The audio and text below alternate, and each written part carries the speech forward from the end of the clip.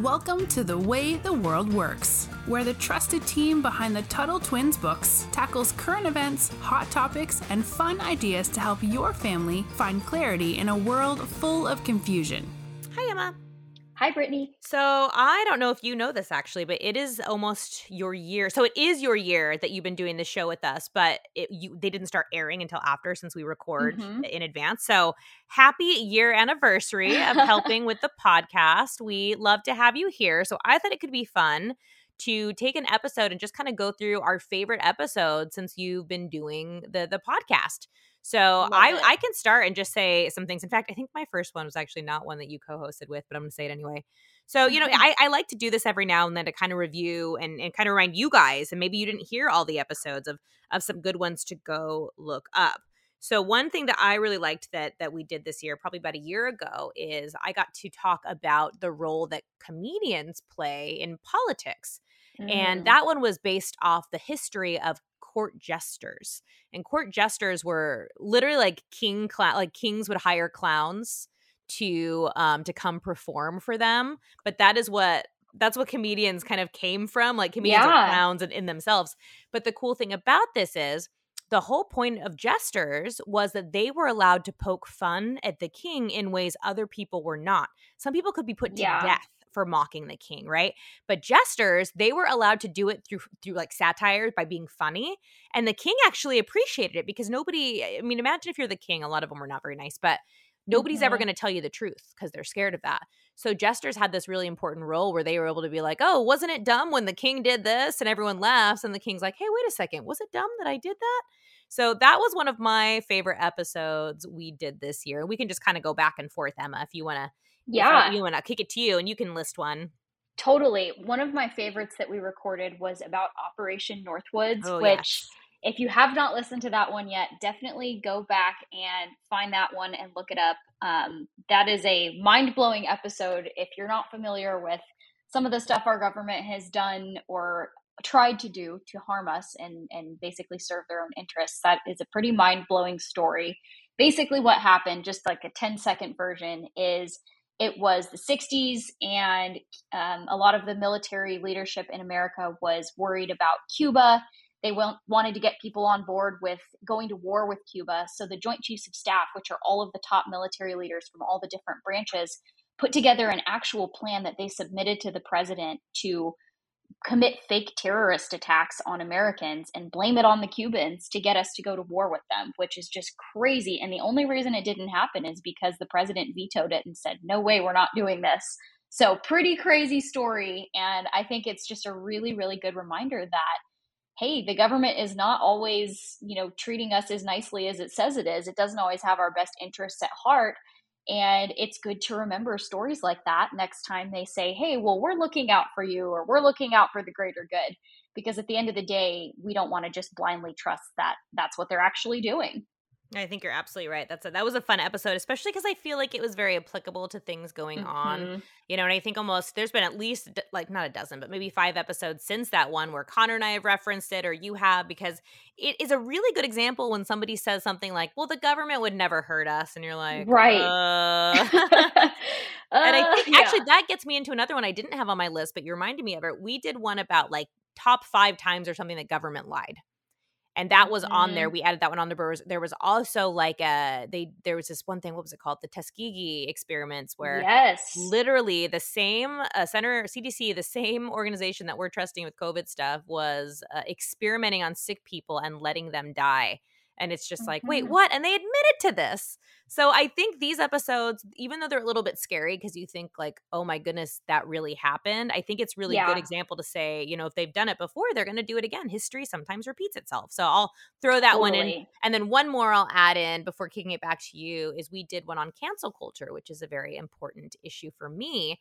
And cancel culture is where maybe you said one, like you even said like a joke years ago on social media, or you don't believe, or you have a different opinion than what this woke, I'm saying that in quotes, these woke people think you should have, then they go and they cancel you. And some people get their jobs, lose their jobs, and they lose, their friends and all these things. And it's really terrible. And I would like to say it's getting better. I'm on the fence about that because I'm in comedy and I do see a lot of people get offended even there. So, but that's a really important issue. And I think that's a great episode to check out as well. Absolutely. Yeah. It's cancel culture is a scary one because it's all over the place, even if we don't totally see it. Another one that I loved that we did was an episode about our routines and why they're important to us and what they mean to us. Routine is something that I have really over the last year kind of taken from this thing that I try to do to a thing that I really stick to. So maybe it's a good one to revisit now, because when we did that episode about what our routines are, I didn't have like a super clear routine of stuff that I have like on a checklist that I do every single day. I kind of had my stuff that I naturally did or that I kind of did without thinking about it. But when we recorded that episode, it got me thinking a little more intentionally about what my routine is. Maybe are there other things I should be adding in or doing or not doing as much of? And that was a really fun one because I got to be introspective and I got to actually kind of take some of our own advice that we give out here.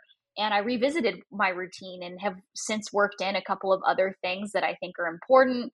So that was a favorite one of mine. And maybe we'll have to do an update sometime on, hey, have our routines changed at all? What are we doing these days? I like that. That's a good idea. That might be fun. Yeah. So another one I liked, we did one about how public schools don't train you for the way the world actually works. And I think this is really important, especially for our listeners that maybe do go to public school, right? Because I'm sure some of you do.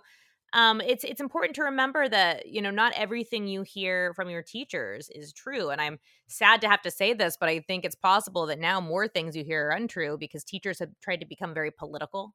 And instead of teaching you, math and English, they're teaching you how to think and what opinions to hold. And that to me is very, very scary because, even your parents should be instilling their values in you. But I think especially if you're listening to the show, most parents wouldn't be like, you need to believe this, right? They present you with the facts and you make your own opinions from those. But it's gotten pretty scary in public school. And even little things like you have to only learn one subject for an hour and then you have to split. Or, you have to sit in a desk for 8 hours a day. Or you can only talk with people your same age during class time. Like, that's not how the world works. So that was another episode I really liked because I think it touched on some important things. Yeah, totally. Speaking of important things, we saw was that last summer when the Afghanistan stuff was happening?